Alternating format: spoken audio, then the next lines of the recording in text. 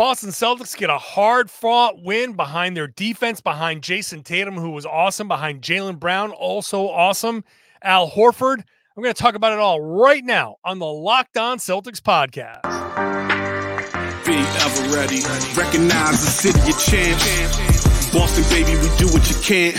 Locked on number 18, Tatum and Brown, J-team, step back. We gon' wet that and slay teams. Of course, the Celtics, who else could it be? Screaming like KG with the Larry O.B. Corrales above average, assessing the team status. Best daily pod, no cap salary matching. Clutch like Bird the DJ, keep John on replay. Prime time, dapping up the truth on the sideline. Raining J's, how it started, raising banners, how we finished. Locked on Celtics pod, home of the winners. B. Hey there, welcome back to the Locked On Celtics podcast, right here in the Locked On Podcast Network, where it's your team every day, and I got you covered every single day with a free, fresh podcast that drops directly to your device if you subscribe. So open up that favorite podcasting app of yours, Spotify, Apple, whatever it is, something else, hit subscribe, boom. Whenever I publish, you get yourself a new podcast. You can also watch the show on YouTube, hop into the comments section there. Let me know what you're thinking about this game, or whatever I'm saying. I'm John Corrales. If you don't know me, I used to play a long time ago, and now I'm covering the Celtics for Boston Sports Journal. And today I'm talking about the Celtics 118-101 win over the Indiana Pacers. Later on, I'll get into some of the other performances like O'Shea Brissett, Al Horford. But let's just start out with this. This is a hard-fought win, a weird game, where they lost Kristaps Porzingis in the first quarter, and the whole kind of game plan goes out the window at that point. They have to play O'Shea Brissett. They have to find some contributions from somewhere else, and it looked good at first. Like the Celtics come out to a big early lead. First quarter, they were up by 12, 29-17, and then Porzingis is out. There's foul trouble. It's a weird foul game, weirdly officiated game where the Celtics didn't get free throws in the first half, which is bizarre. They got to the rim. They got to the paint plenty. Usually when a team is attacking like that, some fouls somewhere present themselves, but they didn't. And so the Celtics went the whole first half without a free throw. But they still managed to finish the half up 9. They had a ton of turnovers in the second quarter, which was not great. That's allowed the Indiana Pacers to kind of hang around. The Pacers made a bunch of runs, but the Celtics kept answering. And I think that's like one big takeaway, number one. Once again, the Celtics were able to withstand another team's runs. And you could say, look, from the Pacers' perspective, they shot 8 of 42 from the three-point line, which is a ridiculous number, 19%. That's not something that the Pacers normally do. They're not going to do that on Monday night. So they can sit there and say, look, we made our runs, but we also shot like crap. If you shoot normally, then this could be a Pacers win. Fair enough. It's fair enough. That's entirely possible. But look, the Celtics didn't have Porzingis, and they not only did they not shoot free throws in the beginning, they couldn't hit free throws once they started shooting them. 10 of 19 from the line. At one point, they were below 30%. But look, weirdness happens in NBA games, especially at this time of year. The Pacers couldn't hit anything, yet they still made their runs. And the bottom line is, the Celtics never allowed these runs to get past getting the Pacers a lead. They never allowed the runs to extend so long that the Pacers got a lead. And you know how it goes. We've seen the Celtics play plenty of these games. You fight. And then once you get the lead, all of a sudden it takes off. You know, you're behind the whole game. You finally take a lead. Next thing you know, you're on a 20-5 run, and it's over, right? And the Pacers kind of felt like maybe they were going to do that. In the third quarter, I thought when they were making a run, I said, if they take a lead here, this could be a wrap for the Celtics. But Boston never allowed them to do that. They never allowed the Pacers to get over that hump. And that's super, super important. And that's contributions from Jaylen Brown, who had a really important stretch there at the end of the third quarter to not allow this to happen. From Al Horford, from just different guys, Jayson Tatum, obviously. That was super important. The Celtics defense, they came in, I think, playing strong defense and attacking the rim. And that's how they kind of set the tone. The Celtics got to the rim kind of whenever they wanted. They were playing good defense, even though some of these misses are certainly the Pacers just missing, just flat out missing.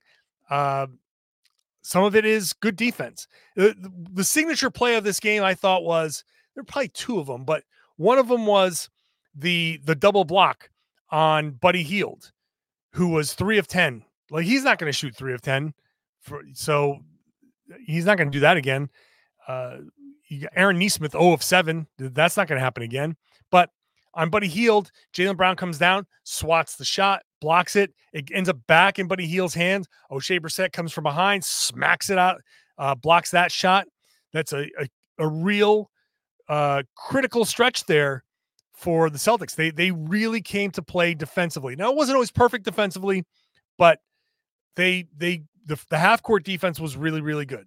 So good for the Celtics for bringing that kind of energy and keeping that kind of energy. Tatum and Brown were really, really good. Combined 69 points, 38 for Tatum, 31 for Jaylen Brown. Jaylen, 10 points in the first quarter, 9 points in the third. He kind of spread it out. And like I said, the end of the third quarter stretch from Jaylen was really important. He sets the tone early, as usual. And in the fourth quarter, he hit a couple of shots. The dunk at the end, like a couple of dunks at the end, where one of them was the other signature play, Al Horford getting the high hands, jumping up and like a linebacker intercepting a quarterback. You ever see those plays where a linebacker is just right behind the line of scrimmage, quarterback's trying to dump something off over and he just doesn't see him, and boom, jumps up, grabs it, and goes the other way. That's Al Horford. Comes down, alley-oop to Jaylen Brown.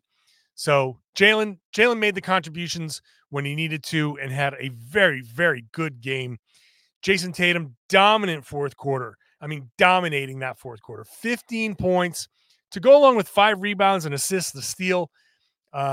Perfect 3 of 3 from 3. Got to the line a couple of times. This was absolute dominant Jayson Tatum. And in this level of domination, it's not something we've seen a ton of this year, right? Like, and maybe it's just coming around the corner. January, February, March, like that stretch is Jayson Tatum time. We've seen him kind of take off at this time of year. He has historically started a little slow. So maybe this is just him kind of the beginning of the breakout. But also Tatum said after the game, like, it's about making the right plays. Like this year, he swears, like, he said, I'm truly just focused on the winning. I'm focused on helping my team win, and that's all I'm focused on. And that's an important distinction, right? Because this is about the time where, like, he's gotten paid. He knows he's going to get paid. He's made 2 first-team All-NBA, so he knows he's going to get the Supermax when he's up for his extension. That's all set. The money's not going to be an issue. So he's proven what he's got to prove, and now the only thing left to prove is that he can win. And so in a lot of these fourth quarters, that's what he's doing, right? He's not just trying to dominate the fourth quarters with his shooting. We've seen Derek White, Kristaps Porzingis, other guys. Jaylen has had big fourth quarter. Drew Holiday has stepped up every once in a while. Like, we've seen Tatum kind of be the, hey, I'm going to distribute guy. And he said after the game, this might not win me the MVP, but I just care. I just want this team to be the best that it can be. It's an interesting kind of departure for him to say that kind of stuff, because we know that awards they mean something to him. and they mean something to everybody. Like, let's not make it something like, oh, Tatum only cares about the awards or anything like that. If anybody thinks that, like, no, um, all these guys, like if I were playing and I had the stats, I'd want first team All NBA. I'd want an All NBA spot. That's meaningful stuff.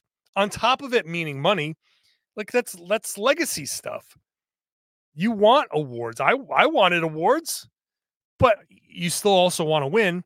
And playing a certain way, if he's playing a certain way and it's leading to the wins, then you can't argue, because at this point, the championships are the piece that's going to get Tatum to that next level of perception, I guess.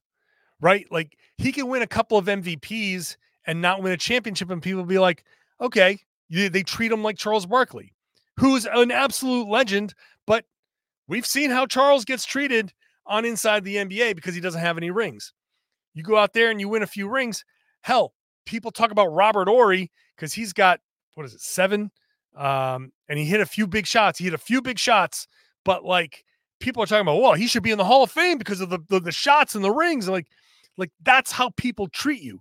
It's a ridiculous argument. It's an absolute ridiculous argument, but people will make that argument if you win some rings. And so, is he ever going to win an MVP? I don't know. Maybe he might win it this year for all I know. But it's more important at this point for Tatum to win a finals MVP than a regular season MVP. You win a couple of finals MVPs, that means you've got a couple of rings, and who gives a damn if you've won regular season MVPs? Jayson Tatum's going to go to the Hall of Fame at this rate. He's one of the best Celtics ever. He might go down as the best Celtic ever. He's only in his mid-20s. Who knows what the next 5-6 years will bring?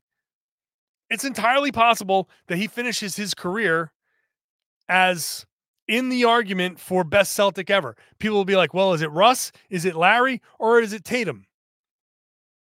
He's not there yet, but he could be there.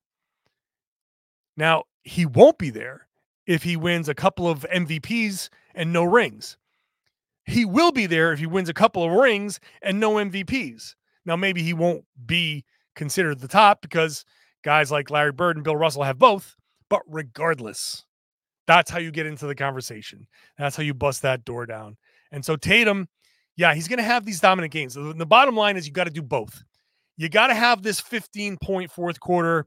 You have to have 38 points, 13 rebounds, and 6 assists. You have to be able to do that.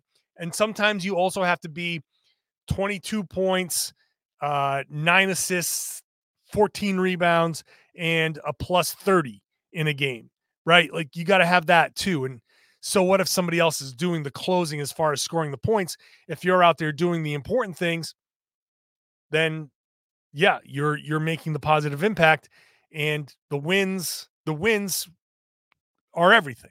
So, interesting comments from him. I wrote about it on Boston Sports Journal. If you care to go read it, go check that out. But yeah, Tatum, he's going to have to be this dominant self, and he's going to have to be the other guy that sets his team up from time to time. And if he's both, if he has the capability of being both, then the Celtics are going to be unstoppable. It's the bottom line. Because if you play off of him, he'll torch you. If you double him, he'll torch you. And that's exactly where the Celtics need him to be. Al Horford was amazing in this game. Flirted with a triple-double. 10 points, 8 assists, 7 rebounds. Now, he didn't get close to the triple-double. He didn't just miss a triple-double. But when one of your stats is 7, you are flirting with the triple-double. That's flirting level. Not that I know what flirting is. I'm 50 years old and married. I don't need to know what flirting is anymore outside of 10, 8, and 7 is flirting with a triple-double. But Horford was great. That defensive play that I said before where, that led to the Jaylen Brown alley-oop was amazing. He had another block shot that was, just amazing hustle. That was earlier in the game. Coming over out of nowhere. He's been doing that a lot lately. The help side, block shots. Horford is just an amazing basketball player. This team is not the same without Al Horford. what a well-constructed team this is.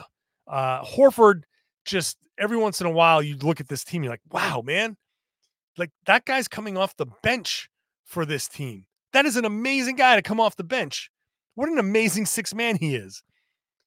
He probably should win six man of the year. He won't because of the stats, but he very easily is, he could be considered the best six man in the league. One of the most important six men in the league for sure. But Tatum was amazing in this game. O'Shea Brissett, fantastic game from O'Shea Brissett. The energy. Now, Brad Stevens said the other day he's looking for a big wing, and that big wing could be on the team already. And O'Shea Brissett's like, I'm a big wing. I'm on the team. With no Al Horford against the Jazz, the Celtics turn to him, make some great hustle plays. Porzingis goes out with the scratched eyeball. He comes in and makes some great hustle plays. Side note, Aaron Nesmith didn't do it on purpose. I hope nobody's bringing that noise to the comments, because he didn't. You can say, well, he was reckless. Well, okay, yeah, that's who Aaron Nesmith is. He's just, they call him Crash. They haven't watched the game yet where Aaron Nesmith played, where I haven't held my breath and be like, oh my God, he's going to die. Like, that's how Aaron Nesmith is. But you can say, well, he was reckless. Okay, maybe, but wasn't coming from a bad place. He didn't do it on purpose. He wasn't like, oh, let me go injure Kristaps Porzingis. Like, no, it happens. So anyway, O'Shea Brissett gets his opportunity, makes the most of it. 5 offensive rebounds, tons of energy, saving balls going from out of bounds, all that stuff. Hits a three-pointer, gets a couple of shots to fall. That's important stuff. And hey, if O'Shea Brissett can give the Celtics 20 minutes a game for the next month and a half until March, where they start to ramp up for the playoffs. If O'Shea Brissett can be another guy that Mazzulla can trust, and maybe give Jaylen a night off, maybe give Jayson a night off, maybe give somebody a night off, somebody else, Derek White, somebody, just to preserve them. If he can give Mazzulla an option to do that, then that's huge. That would be huge. So great hustle plays from him, great energy. I think he definitely earned more time. And that's important. I don't think Brad Stevens is going to make a move at the deadline.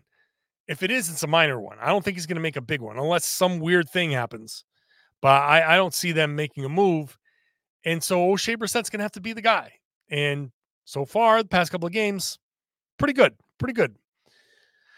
Shout out to the Utah Jazz and the Houston Rockets for beating the Philadelphia 76ers and the Milwaukee Bucks. It's early. It's, January. This is January 7th now. It's still early to be looking at standings, but I tell you what, a night like this is where you can look back. If the Celtics win the East by 1, this is a night where you can look back and be like, hey, remember that hard-fought win against the Pacers on the same night that the Bucks lost to Houston and the Sixers lost to the Jazz? If it's a 1 game margin, this is the night you can look back and be like, that's where they got that game. This is a difference maker type of night. So shout out to them for that. Boston Celtics are still your NBA belt champions. I didn't mention this in yesterday's podcast. This is my own thing, and I forgot to mention it yesterday. But the champs every year, Denver Nuggets this year, came into the season. They have the NBA belt, quote unquote. It's a fictional belt. You got to defend it every night. So the Nuggets had it, made its way through the league. Minnesota, Indy had it for a little bit. The Lakers had it after the in-season tournament, so on and so forth. Celtics have it now. They won it from Utah. They still have it after this. Celtics are the NBA belt champions. I want the NBA to make this a thing. I would love it. We've talked about it on the podcast before. I would love to see on the broadcast as they're running back and forth, the belt sitting at the scorer's table, just front and center. And the winning team comes off the floor at the end and grabs the belt. Captain or whomever throws it over his shoulder and takes it into the locker room. Bring it to the next arena with you, and we'll put it up for the next game. It will not have to go to the next arena now because the Celtics play the Pacers again on Monday. It's going to be a much different game. Don't know how Kristaps Porzingis is, but he, according to people who saw him coming out of the locker room, he said he's fine. So hopefully it's nothing. They didn't need him, but saw early on how much they could use him. So hopefully he's back and he plays a full game against the Indiana Pacers. It's going to be a tough one. It's tough to win two against the same team. I know the Boston Celtics just did it against Cleveland and Orlando. Got to do it again now. It's not easy. This is a tough stretch. Another game against Indy, then home for a Wednesday, Thursday, home road, Minnesota, Milwaukee back-to-back. If they can win, if they can beat the Pacers and then win those two games, this is a team that it's almost unstoppable if that's the case. And honestly, look, I don't think the Celtics can win a championship this year. I think they will win a championship this year. I think this is a championship team. I think this Celtics team is a championship team. So those of you who are paying attention on a regular basis, if you're here listening to this podcast or watching this podcast, that means you are paying attention to her on a regular basis. Prepare yourself for something special. I swear this team is winning a championship this year. I believe that deeply, and I don't believe in jinxes. So I can say this without jinxing anything because jinxes aren't real. Celtics are winning a championship this year. They're that good. They continue to find ways to win. They don't let losses linger. They still have only lost twice in a row once this season. They don't let runs linger. They sustained a bunch of runs against the Pacers here and fired back each time. Every time they fired back and they ended up winning this game. It's an amazing Celtics team to watch. Enjoy it. Enjoy it. And enjoy the podcast. Just after you watch a game or listening on the SiriusXM app, if you want to listen to Grandy and Max, come here afterwards, and we're just going to, more often than not, celebrate wins. So if you're an everydayer, if you're with me every Monday through Friday, and then on these bonus podcasts, share the podcast, spread the word, tell everybody they should be listening to and watching the Locked On Celtics podcast here on the Locked On Podcast Network. It's your team every day.